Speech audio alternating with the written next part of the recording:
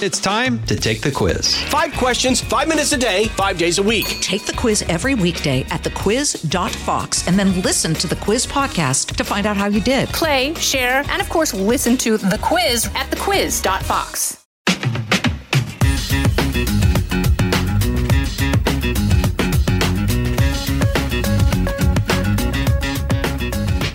Well, welcome to the Jason in the House podcast. I'm Jason Chaffetz, and I think you're going to like the podcast this week.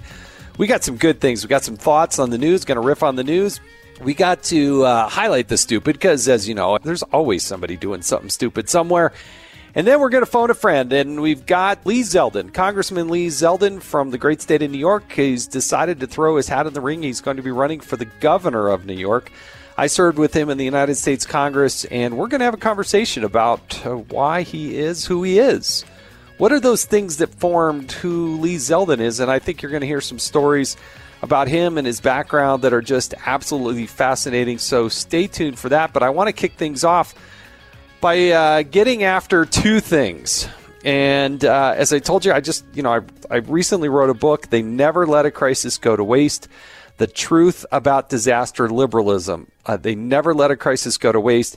It's true. It's true. This is the way Washington, D.C. and the Democrats roll. But nothing probably exemplifies that more than what Joe Biden and Kamala Harris are doing, which is really kind of Obama 3.0 in terms of how they're dealing with czars. If you recall, in the Obama-Biden administration, there were a lot of czars. What did that mean? Like, why were they calling them czars? Well, normally in our process, the cabinet secretaries and other distinguished people within the administration that have a lot of authority to spend money and direct traffic and do that type of thing, they have to go through a Senate confirmation process. But what Biden has figured out, and he learned it from the best in Barack Obama, is that if you appoint these so-called quote-unquote czars, they can bypass the messy transparency of Senate confirmation. So even though you may have somebody who has a great deal of authority, but you just don't want them to have to fill out the financial forms. You don't want to have them go through the ethics forms. You don't want to have a vote. You don't want to have them answer to the senators. And you just go ahead and designate them as a czar. So I wrote an op-ed for FoxNews.com, which you can find out there. And it's bad enough that Jennifer Granholm, who is Biden's energy secretary, who did go through the Senate confirmation, she noted that she owns a lot of stock in an electric battery and vehicle maker called Proterra. Now, she promised the Senate, of course, that she was going to sell that stock and get out of that, so she didn't have any conflicts. But as the New York Post recently noted, just recently, she hasn't done that. So that's bad enough that they're just kind of blowing by it, because I think they know that traditional media will not make hay about this. And who in the Biden administration is going to hold somebody in the Biden administration accountable? It's just not going to happen. But I go through and I highlight, for instance, Avi Garbo. I think that's how you pronounce his name. He was the longest running general counsel at the Environmental Protection Agency. Well, Senator Marsha Blackburn wanted to learn more about his new position now, because he was joining the Biden administration, not as the general counsel, but as this special designation. And so when Senator Blackburn asked for his paperwork, the EPA came back and said, he's a special government employee, doesn't have to do the ethics forms. Conflict of interest is not an issue. But as Senator Blackburn pointed out, he used to work at Patagonia, and Patagonia was funding and a participant in all kinds of lawsuits. And so to try to untangle that, the EPA is just kind of thumbing the nose and saying, no, we don't need to do that. Then, of course, the Biden-Harris administration appointed John Kerry. He was the former Secretary of State. He was the former senator from Massachusetts. But now he's got this, new title as one of the czars that's doing things. Again, no paperwork, no conflicts of interest. He's flying his private jet, doing whatever he wants to do. Gina McCarthy, who was the former administrator at the EPA, one of the just totally failed on Flint water. We had the water disaster at the gold mine that was just absolutely abysmal. It's called the Gold King mine disaster officially. These are all people that are quote-unquote czars, and this is how I think you're going to continue to see and hear in the news, at least in the Fox News world, more about how the Biden-Harris administration is skirting the Senate confirmation process. I've only seen Senator Blackburn there from Tennessee trying to hold the administration accountable on this. But if Republicans get their act together, I think there'll be more of a chorus saying, hey, you can't just put these people in these senior positions directing traffic, spending all this money, and directing cabinet secretaries to do things without the Senate confirmation. But again, that's what's going on. The second thing that I wanted to just mention as we kind of kick off this podcast is you're going to hear a lot from the Biden world. They're going to talk about paying your fair share and about Jeff Bezos at Amazon and some of these other multi-billionaires about how they need to pay their fair share. And, you know, they're going to complain about the tax code and how unfair it is and how unfair it is. But, you know, let's remember Joe Biden was in the Senate for 40 plus years. He was the vice president for 8 years. Somehow, some way, the tax code that we ended up, he seems to think that he has nothing to do with it. But you know what? What I want people to understand and know about the tax code, well, they talk about raising the capital gains tax, and I don't want people's eyes to start to glaze over with all these tax numbers and whatnot. Just remember this. When Trump and the Republicans were able to cut taxes, it benefited everybody. And guess what? The revenue to the Treasury went up. It didn't go down. It is a fallacy to say that, oh, we're going to raise taxes. That means government will have more money to spend. That just means that you as the individual will have less money to spend. Government can print whatever money that it wants. And that's the problem. I think the consequence of this is going to be rapid inflation. You're seeing it in the gas prices. You're seeing it in the housing market. You're going to start to see it at the grocery store. You've got others that have already pre-announced that they're going to have to raise prices because the pure definition of inflation is too much money chasing too few goods. And when you throw trillions of dollars of government money into this mix, you're going to have inflation, which is in large part the cruelest form of taxation. Because those people that are on a fixed income, those people that have a lower income, they are the most impacted by this. People that are so-called, quote-unquote, rich, they just absorb it. They just move on. High gas prices doesn't even faze them. But the bottom line is it doesn't give government more money to operate with. Again, look at what happened with Trump and the Republicans when they cut taxes, allowed the American people to keep more of their money in their own wallets. Revenue to the Treasury went higher because people ended up spending it and buying things. Employers hired people. Those types of things happen when they hire more people. Guess what? More people are paying taxes. So you're going to hear a lot of this discussion, and I hope people's eyes just don't glaze over because it will affect every single American. All right, time to bring on the stupid. Because there's always somebody doing something stupid somewhere. Since the State of the Union is going to be here tonight, I thought I would talk about how stupid it is what Nancy Pelosi is doing in the House of Representatives, where you're supposed to, as a member of Congress, walk through a metal detector in order to get on the floor of the House. Of course, Nancy Pelosi hasn't done that. Even Whip Clyburn in Democratic leadership didn't do it. And now they're fining members of Congress $5,000 for not walking through this. They have caught Nancy Pelosi from going through another door, bypassing this, and a lot of members have got together and say, you know what?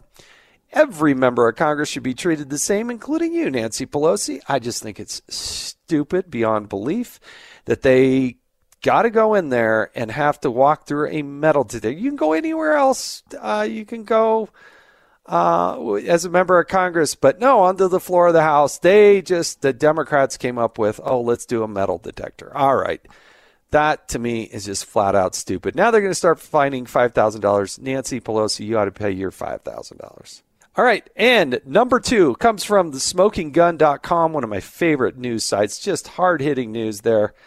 We have 2 people, and they decided that they were a little bit hungry. So in Evansville, and I think this is Indiana, but I'm not 100% sure, evidently the Denny's there closes at like 11 p.m. Now, most Denny's I know, they're open much later, if not 24 hours a day, but this one closed kind of early for me, which would be 11 p.m. But at 2:02 in the morning, according to the police report, 2 individuals went into the kitchen and prepared some eggs. The duo left a few minutes later. Then they returned at 2:58 because they obviously didn't make enough eggs. They made more eggs, and they departed the Denny's at 3:04 in the morning. They were confronted by some Denny's workers, and evidently the suspects just decided, hey, man, we're just hungry. They just had the munchies. Total estimated loss, according to this police report, as reported in the smokinggun.com, $1. $1 was the charge. If you just go to 7-Eleven, you can put a burrito in there and just put it in the microwave and get an egg burrito. But nope, had to break into the Denny's to make some eggs. I'm guessing those guys may have been under the influence a little bit. I'm just guessing. No allegation there. I'm just guessing. I don't think they were arrested. I don't think they've been charged. But, man, eggs at Denny's does sound good, doesn't it? Well, that's the stupid for this week. All right, so I wanted to tell you about some I like to tell stories from my time in Congress, but I'm going to reach back. I was also the chief of staff to the governor of Utah, Governor Huntsman. Owe a lot to him in allowing me to be on his campaign, then be the campaign manager. And when he won, he named me the chief of staff. And so as chief of staff to the governor, you get to do some interesting things. But, one of my most embarrassing moments, I like to ask the guests on the podcast, hey, what's your most embarrassing moment? Perhaps mine had to do with one of the jobs and the tasks the governor had asked me to do.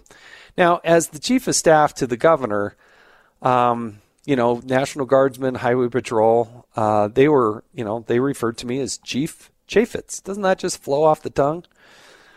Well, I remember talking to my wife and said, you can't laugh.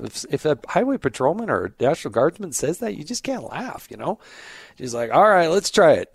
Chief Chaffetz, hey, why don't you go on out and take out the garbage? All right, that was pretty funny, Julie. That was good. But perhaps my most embarrassing moment, just a couple of months into this administration, the local Indian tribes were coming together, and the governor just physically could not go. And as I recall, I think there were 9 tribes that showed up, and they decided to go around the room. And each of the chiefs decided to introduce themselves. Now, these gentlemen had a lot more age than I did in my 30s and had seen a lot more of life than I have. And they went all around the room one at a time, introduced themselves, until the moderator said, well, now we would like to introduce, you guessed it, Chief Chaffetz. And I have never felt so small and embarrassed in my life. Unbelievably embarrassing that as a 30-something-year-old, Chief Chaffetz was now going to talk to some real people with some real significance in real titles, and I felt so embarrassed, as I probably should have. All right, let's get on with things because I'm really excited to call a friend of mine. The guy has done amazing things. He serves in the United States Congress. He served our country, and I'm just thrilled to give Lee Zeldin, who's now running for governor of New York, let's give him a ring and get him on the line.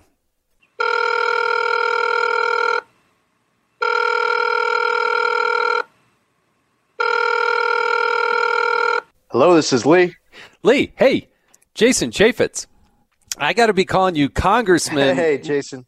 Congressman Lee Zeldin on this official podcast, and maybe soon Governor Zeldin. I'm excited for you. I got to serve with Lee Zeldin in the United States Congress, and, it just made going to work and being there in Washington, D.C. that much more palatable and fun and enjoyable.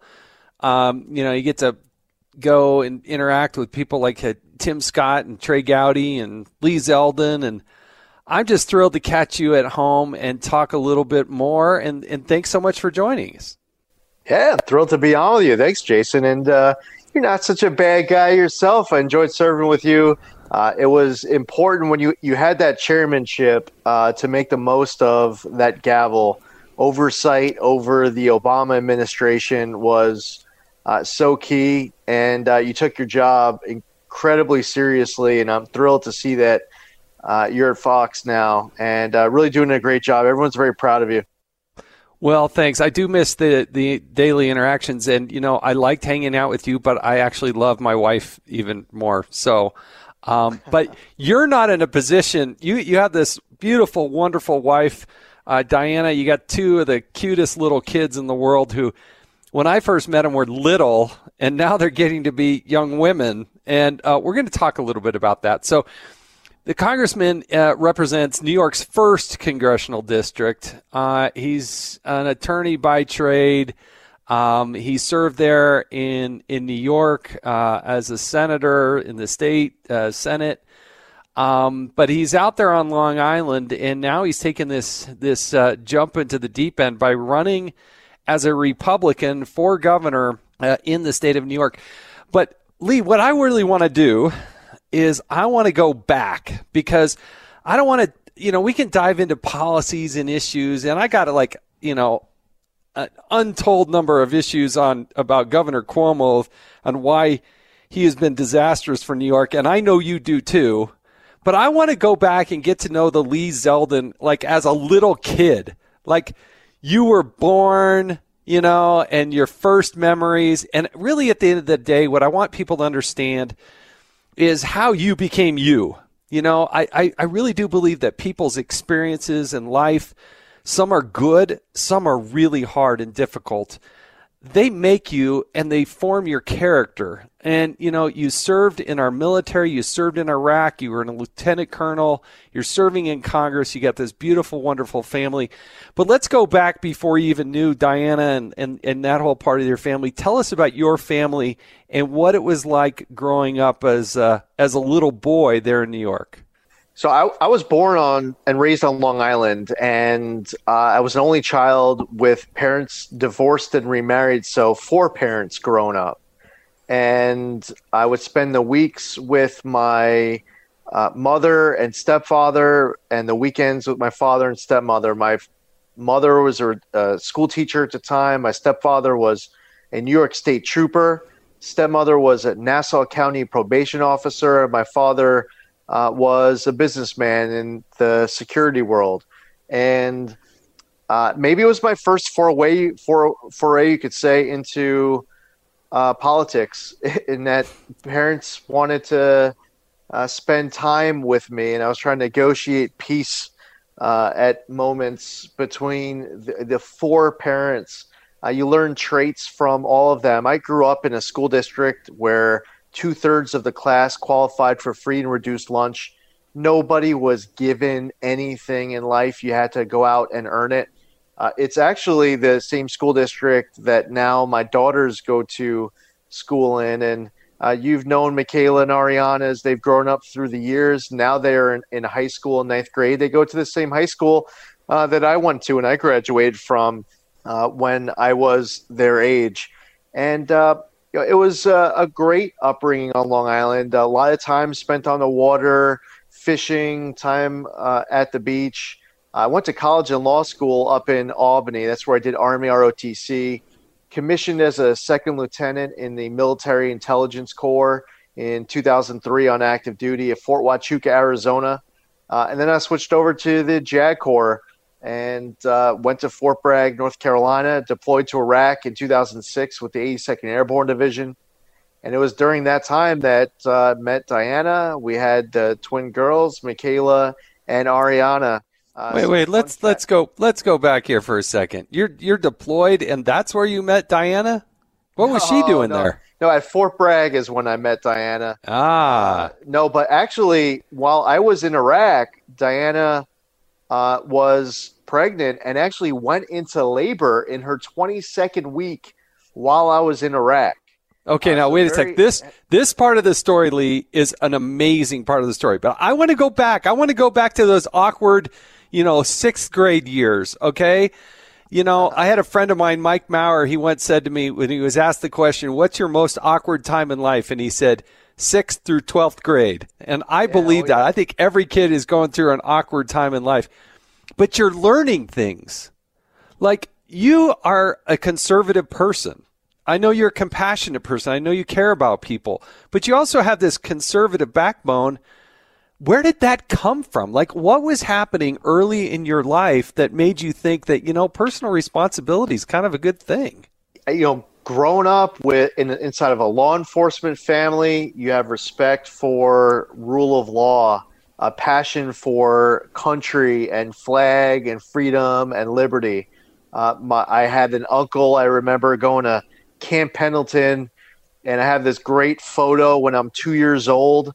And he's teaching me how to do a sit-up, and I was wearing those ridiculous short shorts and those colored tube socks. And it was maybe my first sit-up that I ever did. A long military career was ahead of me. I obviously wasn't aware of that. Family wasn't aware of it then. But, it's just love of community and country. And I learned about selfless sacrifice and making a difference. And thrilled to serve. Now, as an only child, like my dad was an only child, but I had my brother Alex that I leaned on. What was informed? Like, who was your parents? Your best friends? Did you have a buddy or a neighbor that you leaned on that you learned things from? Yeah, I had some really good friends in school, and I remember I had one friend all going back to kindergarten, first grade, who I'm still in touch with, Adam. We did karate. I'm actually a black belt in Taekwondo. You are? Still? I once won the world championships in sparring when I was 12 years old. True story. Really? I had no idea. Yeah, I played the piano growing up, so that kept me busy. And I like to volunteer time. I remember going to a local nursing home when I was in grade school, and they had a bunch of residents at this nursing home who wouldn't move at all. I mean, if you were talking to them, there was just no physical acknowledgement of you even being there. And I remember playing the piano once, and I came back and I had to do it over and over again after the first experience because it was so amazing. And I was playing songs on the piano, and these men and women much older and never engaged with me otherwise when I volunteered, I remember a whole bunch of them starting to nod their head to the music. And I remember thinking to myself, this is awesome. And I loved it. I mean, it wasn't more engagement than them nodding their heads, but you could tell that I was making their day, and I loved it. But yeah, growing up, I had a bunch of friends through school, and I was, many of them I stayed in touch with still to this day. I had an experience. You talk about going to visit kind of a retirement home there. And my grandfather, I believe it was Alzheimer's. And, he was an FBI agent. He was tough, And, by the time I'm turning 16 years old, he's in a hospice care. And I remember going to visit him and just wanting to go visit and interact with him and it being so frail in the way that he was. And, I really think it's important that kids, when they're in their teenage years, have an experience like that because it sticks with you forever. I mean, I ask you that question, and it's one of the very first things that pops up in your mind. And I know if your parents probably didn't push you to go, you probably wouldn't have done it. But I think that's true in life. I think that's true. You're pushed to do things at a young age, like get a job and do things like that, and they stick with you. They build the character of who you are. So you were playing the piano, you were kicking people's butt in karate. I didn't know. I was looking at you. I wouldn't have thought you could have kicked my butt, but you probably could have. Well, I won't take that the wrong way. That's judging by looking at me. I wouldn't have guessed it. I would have guessed it. But what was your first job? What did you first learn to working at the work? Local library? Yeah. How old were you? I was, I would say 16. Yeah. What'd you do? 16. So I was a computer page. I was in charge of the computer room at my local library, and I made, I guess, maybe about $4.25 an hour. Loved my job. I obviously wasn't doing it to get rich and pay off my parents' mortgage, but it was a good working experience. And then after that, I got a job working at Van Heusen as a sales associate, and I remember I was making, I think it was $4.75 an hour. And one of I would say the early promotions that I got, maybe the first job promotion I ever got, was Van Heusen. I went from sales associate, paying $4.75 an hour. Now you're going to have a whole new level of respect for me when I tell you about this major promotion that I got. I then became the dress shirt supervisor. Supervisor. And it came with a 50-cent per hour raise. That's right. Not just some dress shirt associate. I was the dress shirt supervisor. And exactly how many direct reports did this supervisor oversee? Let me see. 0. Just you. That's correct. The brilliant minds at Van Heusen figuring out how to make young men stay with them by giving them a promotion and title. That's good. That's good. Well, 50 cents. That's good. Yeah, no, and they put the supervisor part on top of it, and I was a true leader of the dress shirt department. Well, when I worked at the General Cinema Corporation, it wasn't for me just cleaning up those theaters and taking those bags of popcorn out to the garbage in Arizona. At one point, they said, we're going to promote you and let you rip the tickets when they come in. And, boy, that's it takes a lot of brain power to make that job happen. But you know what? It created 2 members of the United States Congress somehow through those experiences. So more power to them. Principal chief executive ticket ripper. Yes. That would be chairman now. Thank you very much. Chairman ticket ripper. All right. So you get through high school. And you decide, and then you're going to go to college, right? So explain to me, I want to know 2 things. Why did you choose what you did in college, and why the law? And the second part is, what made you decide, hey, I think I'm going to join the military? The one thing that I knew for sure going into college was that I wanted to join the military. One of the first things I did getting to college was signing up for Army ROTC. I was hungry for it, and I learned so much about leadership from it. I would say that when I was in high school, I started to get interested in the law, more so around the concept of how laws get made. I got interested in government and the Constitution and statute and process, and I would say maybe watching some of the movies and TV shows where prosecutors are making arguments and putting bad people away. Yeah, I wouldn't say that I decided when I was in high school that I was going to be a prosecutor, but I was intrigued by it. But all I knew for sure was that I wanted to go in the military. Well, thank you for your service. Because not only did you serve, but you also served overseas, and it takes a lot of time and effort. Walk me through a little bit about 9/11. You're a New Yorker. Explain to me what that did to you. Where were you? How did it go down? And what did that do to you? I would say that my life has been broken down into 2 parts. I'm 41 years old. Half my life is before September 11, 2001, and the second half is after it. And it's half my life was literally before and half after. And it changed my life. It changed our country. It changed the world. I was in law school that day, and I remember we were in this big class, and the way that it was like stadium seating, and the top row didn't quite go to the ceiling.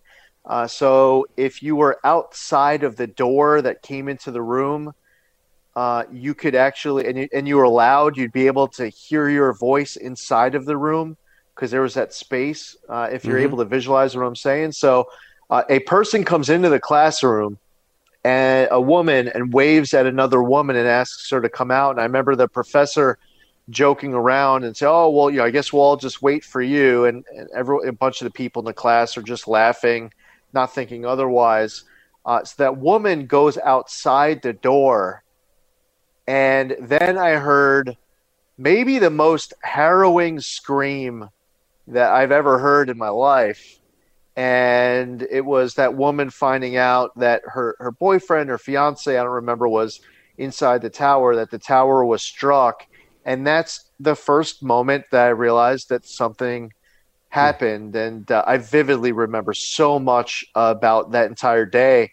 And I also remember over the course of the time since, the time after that, from 2001 September to getting commissioned into the military in May of 2003, I was very, very anxious, just wanting to get on active duty and get into the fight.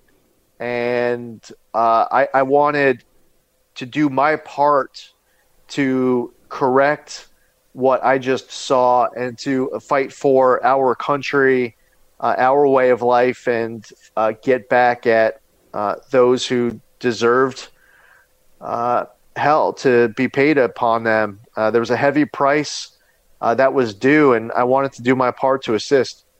Well, you did, and not everybody stepped up to fight that fight. I think it affected the whole country, and I can't thank you and your family enough for your willingness to serve, and so for that I want to say thank you. Well, let's fast forward here a little bit, because you do join the military, and this is where you met Diana, and really, it is a miracle, but tell us the story, if you will. I want others to hear this. I've heard it in a private setting, and it brings tears to your eyes. Tell us a story about what you and Diana went through in having these miracle girls that you have. Michaela and Ariana were born 14 and a half weeks early. They were a pound and a half when they were born, and they both went through intestinal surgery, lung surgery. They went through a lot during the 3.5 months in the NICU. Michaela, when she was 2 weeks old, she was 2 pounds. She was carrying an extra pound of fluid, so 3 pounds total, and everything in her body, eyelids, so much just popping out. And she was going through septic shock, 80 to 90% mortality rate. While she was going through septic shock, she had a stroke. And the doctors sat Diana and I down, and they recommended that we discontinue treatment and let her go. They said, if she survives, she won't be able to see, walk, talk, and she'll have cerebral palsy. They didn't say maybe. They said, this is what's going to happen if she survives. Now, she wasn't getting any better, but she wasn't getting any worse over the course of a period of about 24 hours leading up to this conversation. So we decided that if she was going to keep fighting, well, we're going to keep fighting too. And we elected to do very risky brain surgery on her. And Diane and I went and said goodbye, went to the waiting room, and we didn't know whether or not we were ever going to see her again.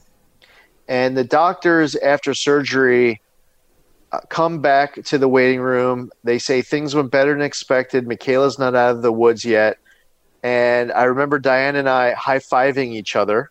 And the surgery left the left side of her brain, 1/3 of it as a whole. It was gone. No brain at all. But because she was so young and her brain was still developing, her brain recircuited itself around the hole. Now, remember, when they were recommending we were to discontinue treatment, they said if she survives, she won't be able to see, walk, talk, and have cerebral palsy. She went through early intervention, and fast forward to now, she's in 9th grade. The girls are in 9th grade. They're in honors classes. Both of them have a GPA of just under 100. And no long-term effects whatsoever in any way, shape, or form for what she went through. So through their will to fight, the miracles of modern medicine, the power of prayer, Michaela and Ariana had the ability to survive, to thrive, and they're doing amazing. And now Michaela says she wants to go to Stanford. You know, it truly is miraculous. If somebody out there is looking to find a miracle, you go meet these kids, because you would never, ever, ever know. I mean, like, I met them years ago, And I've heard this story, and I'm like, no way, it's not these kids. These kids, there's nothing, like, there is no way you could tell in any way, shape, or form. And it is truly miraculous. And I tell you, for you and your wife Diana to have the guts, the fortitude, and you're right, the power of prayer along the way, it really is miraculous. Yeah, we're blessed. We got support that came in from all over the place. A lot of strangers, but the doctors, the nurses, they were at Georgetown University, and I tell you, I would not wish the NICU experience on anyone. And it was an emotional period of time because you would look to your left, and there'd be twins or triplets that are doing better than your girls, and you're asking, why isn't it going as well as it is for them? And then you look in the other direction, and there might be twins or triplets having it far worse, and you're saying, well, thank God it could be. You keep it in perspective, it could be so much worse. I remember the last time that I felt sorry for myself as a parent, because I'm embarrassed to say it a little bit, but when you first have kids, it's a change, and life isn't about your kids before you have your first kids. And we're down in the Fort Bragg commissary. I'm with Diana, and we're talking to a woman who had 3 sets of triplets. She lost 1 kid from each set. All of her kids were special needs. She had a shopping cart that was filled up, and her husband was on another deployment to Iraq, wasn't even there. So she was by herself with these six special needs kids. And this woman with this great attitude is telling Diane and I about all the resources available to us at Fort Bragg for us to be great parents. And I remember right then and there, it hit me like, wow, I am not going to, for 1 minute longer at any point in my life, ever feel sorry for myself about what these girls are going through, and seeing the challenge that other parents have. And the other thing is, we say thank you to those who deploy overseas. We send them care packages and cards, and that's important, and that keeps morale up. But when that woman was going to go back to her housing on base, there wasn't going to be anyone waiting at her front doorstep with an outstretched hand to say thank you for your service. And it's important that while we thank our soldiers, our service members who are overseas, that we say thank you to our families. But that might be the last big, powerful, emotional chapter of that story, from what Michaela went through to just a little while later being at Fort Bragg, and really putting it all into perspective, from the NICU experience for us to the commissary experience. I'm so glad you brought that up, because there are always people that have it better than you, but there are always people that have it tougher than you. And I get buoyed up and given strength in my life when I find those people who, just ordinary Americans who do extraordinary things. They didn't ask to be in those situations. They just do it, and they just deal with it, and they're positive. And I think those, again, I think everybody hopefully will have those experiences and recognize them for the strength and the power that they bring. And it is amazing. You're listening to Jason in the House. We'll be back with more of my conversation with Representative Lee Zeldin right after this. Stay with us. Kudlow on Fox Business is now on the go for podcast fans. Get key interviews with the biggest business newsmakers of the day. The Kudlow podcast will be available on the go after the show every weekday at foxbusinesspodcasts.com or wherever you download your favorite podcasts. So I got to fast forward because you got such a fascinating story. So you get back, you're raising these 2 kids. What in the world made you think, I think I should run for Congress? Yeah, so I wanted to spend a career in the military. That was my plan. And all of a sudden, I found myself in the Army Reserve instead of active duty. I found myself back home.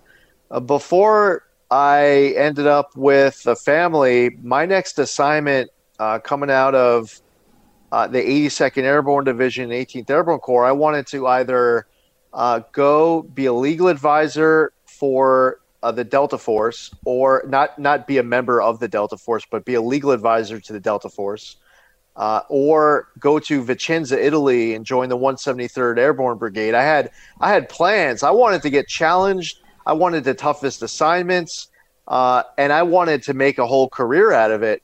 All of a sudden, I have 2 kids, and they're going through a lot. I'm off active duty. I'm in the reserve, and I'm back home. But I still wanted to serve. And I was searching for ways to be able to continue to serve. And there was something in me. It was just a certain fire. You know about it, whatever, spark went off inside you where you're like, I'm going to run for Congress. And I lost my first race. I ran for Congress in 2008. And no one in my family's in politics, no money, no name recognition, no volunteers. I started with nothing. And I was running against an incumbent congressman, and we lost.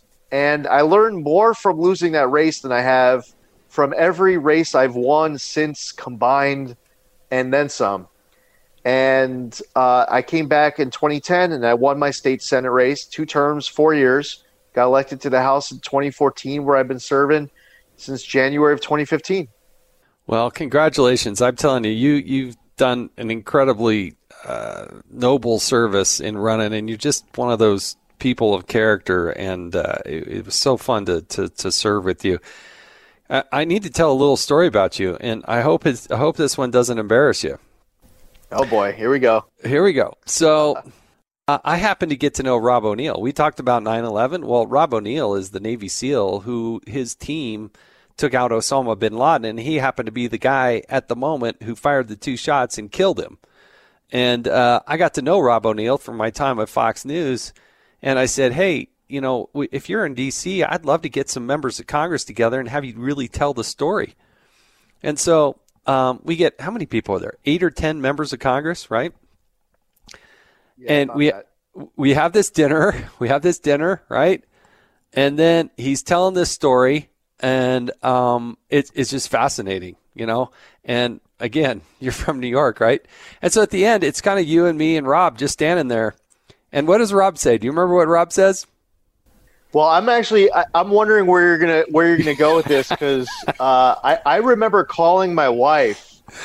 And this was one part of the dinner, which might be different than what you're thinking of. And my wife gets on the phone, and I'm like really excited to tell her, like put Rob on the phone with Diana, because Rob O'Neill was the guy who killed Osama bin Laden, and Diana had like a flat tire, and so Rob's on the phone with Diana. And in that moment, that's all that she says to Rob, like, will you put Lee back on the phone? And the experience was not quite as cool for her as it was for us. We're hanging out with Rob O'Neill at an amazing dinner in Washington, D.C., and apparently Diana was sitting on the side of the road back home in the district with a flat tire. All right, I didn't know that. I feel terrible. I feel terrible about that. So we're standing there, the 3 of us, and this is the way I remember this story. And Rob says, hey, I think I'm going to get a nightcap. And, well, I don't drink. And so, but he looks at you, and you're like, no, I don't think so. But, hey, thanks. I love the story. I love your service. Lee Zeldin, he's from New York, right? He's impressed. We were kind of in awe and thankful for his service. No disrespect at all. But what isn't these stories you hear about these members of Congress going out with all these famous people and having all these things? So we get in the Uber to go back to the hotel, and I said, you just said no to going and have a drink with the guy who killed Osama bin Laden. And it still makes me laugh that you said, nah, I just think I'll go with Jason. I can go back to bed. Oh boy, yeah, and all I was thinking of. By the way, I've told that story of that dinner to so many people because it's your imagination for proud patriotic Americans. You can, and there's been some movies, Zero Dark 30, and there are books that have been written. And I don't care if you're watching it on the big screen, you're reading it in the book, or your imagination is running wild. there is nothing like that story from hearing Rob tell it as we did over that dinner. And I'm so happy you put that dinner together. I mean, he is and I've got to continue to know him. He is an incredible American and, a guy who literally went into the fight thinking that he was never coming back, that it was a one-way trip to serve his nation and to say goodbye to, kids and family and not be able to even tell him where he's going or what he's doing and the gravity of how much that meant to America. And, but I still think it still kind of puts a smile on my face that, I don't know, it just makes me think Lee Zeldin's got his head screwed on straight because he wasn't willing to go out and do something else. He's just like, you know what, thank you, and great dinner, and I'm sure if you saw him again, you'd all smile about that, but it really did make me smile. All right, Lee, I got to ask you a few more questions as we kind of wrap up here. We do this each time because we want to better know you and who you are. So I'm going to ask you some rapid questions, if that's okay with you. Oh, let's give it a shot. Okay, no right or wrong. Can't prepare for this. You just got to let her rip. Okay, ready? Oh, boy. Favorite childhood crush? Maybe it was like in grade school. Wedding Crashers came out when I was in high school. I remember a bunch of folks like Rachel McAdams. Yeah, well, a worthy choice. I don't know what year that came out. That was high school or college. All right, I'm going to go with Rachel McAdams. The older crowd, the next generation up was all about, I remember it was always about Julia Roberts, but I don't know, maybe it was too much of an age gap there for me. All right, first concert you went to? Red Hot Chili Peppers, Madison Square Garden. Well, that's pretty worthy right there. I've told people who listen to this podcast, mine was Michael Jackson, so I'm dating myself, Mile High Stadium in Denver when I was in high school. So that's kind of a tough one to beat, but Red Hot Chili Peppers, I bet they lit that place up. All right, favorite former chairman of the Oversight Committee who lives west of the Mississippi River? Oh, of course, Darrell Issa. I'm just kidding. Jason Chaffetz. Oh, dang it. There's only two of us. With you, my friend. Dang it. I've got to work on that. All right. Worst thing you did as a kid? Oh, worst thing I did as a kid. I was pretty good as a kid. I know, but you got to have done something. I mean, I lit lemons on fire with bottle rockets and firecrackers and threw them at places I shouldn't have thrown them. So you got to have done something. I'd probably be filled with like lifelong guilt and shame for anyone I might have made fun of at any point where you're immature, you're in junior high school, and no kidding. And you say something at the expense of someone else. I mean, that's probably the one thing that might live with you for the rest of your life. Just even saying the stupidest, smallest thing they may not remember. Yeah, and you know what? It doesn't get any worse than that because they remember it and you still remember it, and you should, because if you don't feel bad about it, shame on you. I'm glad nobody's asked me that question. All right, unique talent nobody knows about. Well, it's amazing. No one actually knows that I'm a world champion black belt. That is true. I did not know that you were a world champion 12-year-old black belt. That's pretty impressive. I won the world championship. I was I think at that point, I would have to double check. I think it was a blue belt. It was just before I earned my black belt when I was part of the world championships in Taekwondo. I was in Little Rock, Arkansas in sparring, and it's a longer story, but when you and I get together, I'm gonna tell you about the secret tricks of how I won the world championships, and I promise you, it will be one of the greatest stories you've heard before. Well, you go become the governor of New York, and then I'll bring Rob O'Neill along, and you can tell him the tricks because I'm sure he'll want to know. It applies to many aspects in life, and putting it into words doesn't even quite do it any justice to being able to show it to you firsthand. Show it to me. Uh-oh. I better bring Rob O'Neill. Yeah, we'll use Rob O'Neill. We'll demonstrate on him instead of you. All right, person you'd most like to meet. This person could be alive or dead. Most like to meet alive or dead. it'd be kind of cool to just like sit down with Moses for a bit. Like Moses and Rob O'Neill. How's that dinner conversation? Okay, all right. That's a unique answer. I'll buy it. The judges give you a thumbs up. All right, favorite sport? Probably football, I would say. I bounce around a bit because I like so many different sports, but I would say football probably pops number one. All right, if you weren't in politics, what would you be doing? Making a whole lot more money, for one. I would say either something in the legal field or something in the finance field, I would say right about now, in business, owning a business. But that would be a good question because it's been now, I was elected to the state Senate 10 and a half years ago. And that would be fun if we had that technology to tell you how life would have turned out otherwise if I didn't go the state Senate route. All right, just a couple more. Favorite vegetable? I'm not a big vegetable guy. I know. That's why I'm trying to figure out what the favorite one is. Everybody struggles with this question. Well, Madison Cawthorn said water chestnuts, and the judges did not buy that was a vegetable, but it was a good creative answer. So anything will probably do. I could stick to I'll stick to the basics. I'll just go with some carrots, keep me nice and healthy and strong. And but I gotta tell you, if you gave me a whole lot of food in front of me and you let me pick one, I'm not the guy who's going to the vegetable first. Man, amen to that. All right, I got two more here. Most embarrassing moment. My parents, if they're my parents are listening to this, they're going to be very disappointed in that answer. But yeah, that's reality, though. Come on. All right, most embarrassing moment. Most embarrassing moment. I'm riding my bicycle.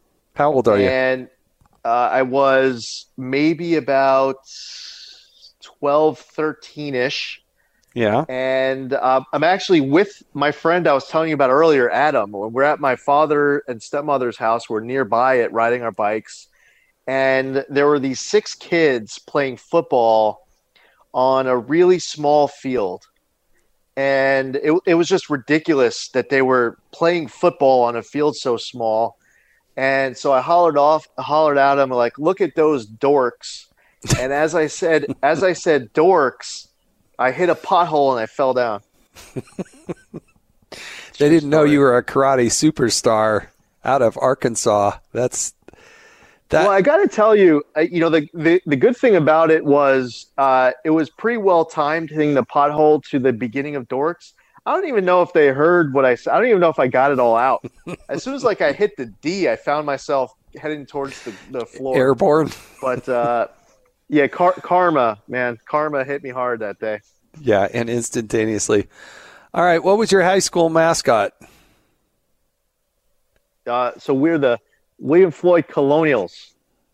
William Floyd, where I'm from.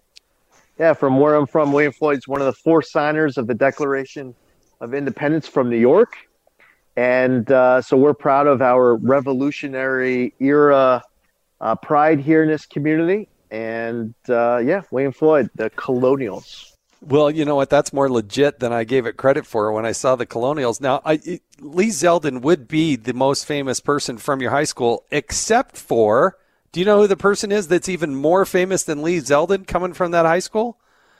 That would be Frank Corica. That's right. No, Corica? Karachi? Yeah. Who also graduated. Yeah. Tell people who he is. So Frank grew up next door to me growing up. And Frank he went to the same high school I did. And afterwards, he went to New York City to go to school. And he was interested in being in the entertainment industry, but behind the camera, not in front of the camera. And they put him with with a freshman roommate. He didn't know beforehand. The school just put him with a freshman roommate. And they ended up becoming really good friends.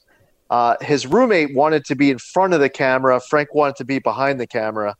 So when his best friend, who was his freshman roommate in college, Adam Sandler, started making movies, he had his college roommate, Frank Karachi from William Floyd High School, direct it. So Happy Gilmore, Billy Madison, Waterboy, a bunch Wedding of those Singer. early movies. Wedding Singer. Wedding Singer, directed by Frank Caracci. It's amazing what you can learn on the internet. I tell you, I thought I was going to stump you with that, but not only was he go to your high school, but you guys were next door neighbors. Next door neighbors. As a matter of fact, I am having this conversation with you. I am inside my house. I had an 11-county swing the past few days as part of my race for governor, and I'm seated right next to a beautiful piece of furniture that came from a yard sale at Frank's grandmother and grandfather's house, because they lived the other house on the other side. So we're here with a little piece of Frank Caracci family memories right here, right next to me. So who'd have thought that if anybody had Frank Caracci on their bingo card for this podcast, you can mark your spot, but you'd probably be the only one. Oh, the 6 degrees of separation from Adam Sandler. Adam to Frank to Lee Zeldin to Jason Chaffetz. I win the bingo. Yes, that's see how much we've learned about Lee Zeldin. Well, he's probably going to be your next governor there in the great state of New York, and I got to tell you, you're going to have your hands full. I want to thank you for joining us on this Jason in the House podcast, and many thanks to you and Diana for both your service in this country. And you know what? Probably as much as anything, thanks for raising two amazing young ladies who are just going to go so far in life, who didn't even think they were going to make it in life. And I just thrilled to have you on. Lee Zeldin, thank you so much. Thank you, Jason. Take care. I can't thank Lee Zeldin enough for his time and that amazing story. All right, time for some predictions. Joe Biden's finally going to go up and go into the halls of Congress. And how they do the social distancing and all that garbage that they're going to be doing, it's just fundamentally wrong. This is going to be one of the strangest State of the Unions ever. So here are a couple of predictions. I think Joe Biden will stumble physically or in reading his State of the Union. We'll see, but that's just my prediction. I don't know that he'll even be able to walk up there and walk down without stumbling. And I worry that he's just going to stumble in what is reading of the State of the Union. Normally in that hall, and I've been in there for a lot of them, they have two teleprompters plus the script in front of them. Joe Biden can't read those small teleprompters, so I think they're going to bring in this huge screen for him to read. That's just a guess. Another prediction, I think it'll be one of the shortest State of the Union addresses. The applause without everybody in there, it's going to be awkward. But I just don't think he physically has the stamina to give a long address like we've typically seen from everybody from Clinton to Obama to Donald Trump. I just don't think he can do it. And then I'm going to make my other prediction, which is he will actually drop his mask. He will actually physically drop it on the floor. That's just a guess. All right. I want to thank you for listening to the Jason in the House podcast. You can find more from the Fox News Podcast Network over at foxnewspodcast.com or wherever you listen to podcasts. We'd love it if you'd like it, rate it, and review it. That's important to this process. Like it, review it, and subscribe to it. I'm Jason Chaffetz, and this has been Jason in the House.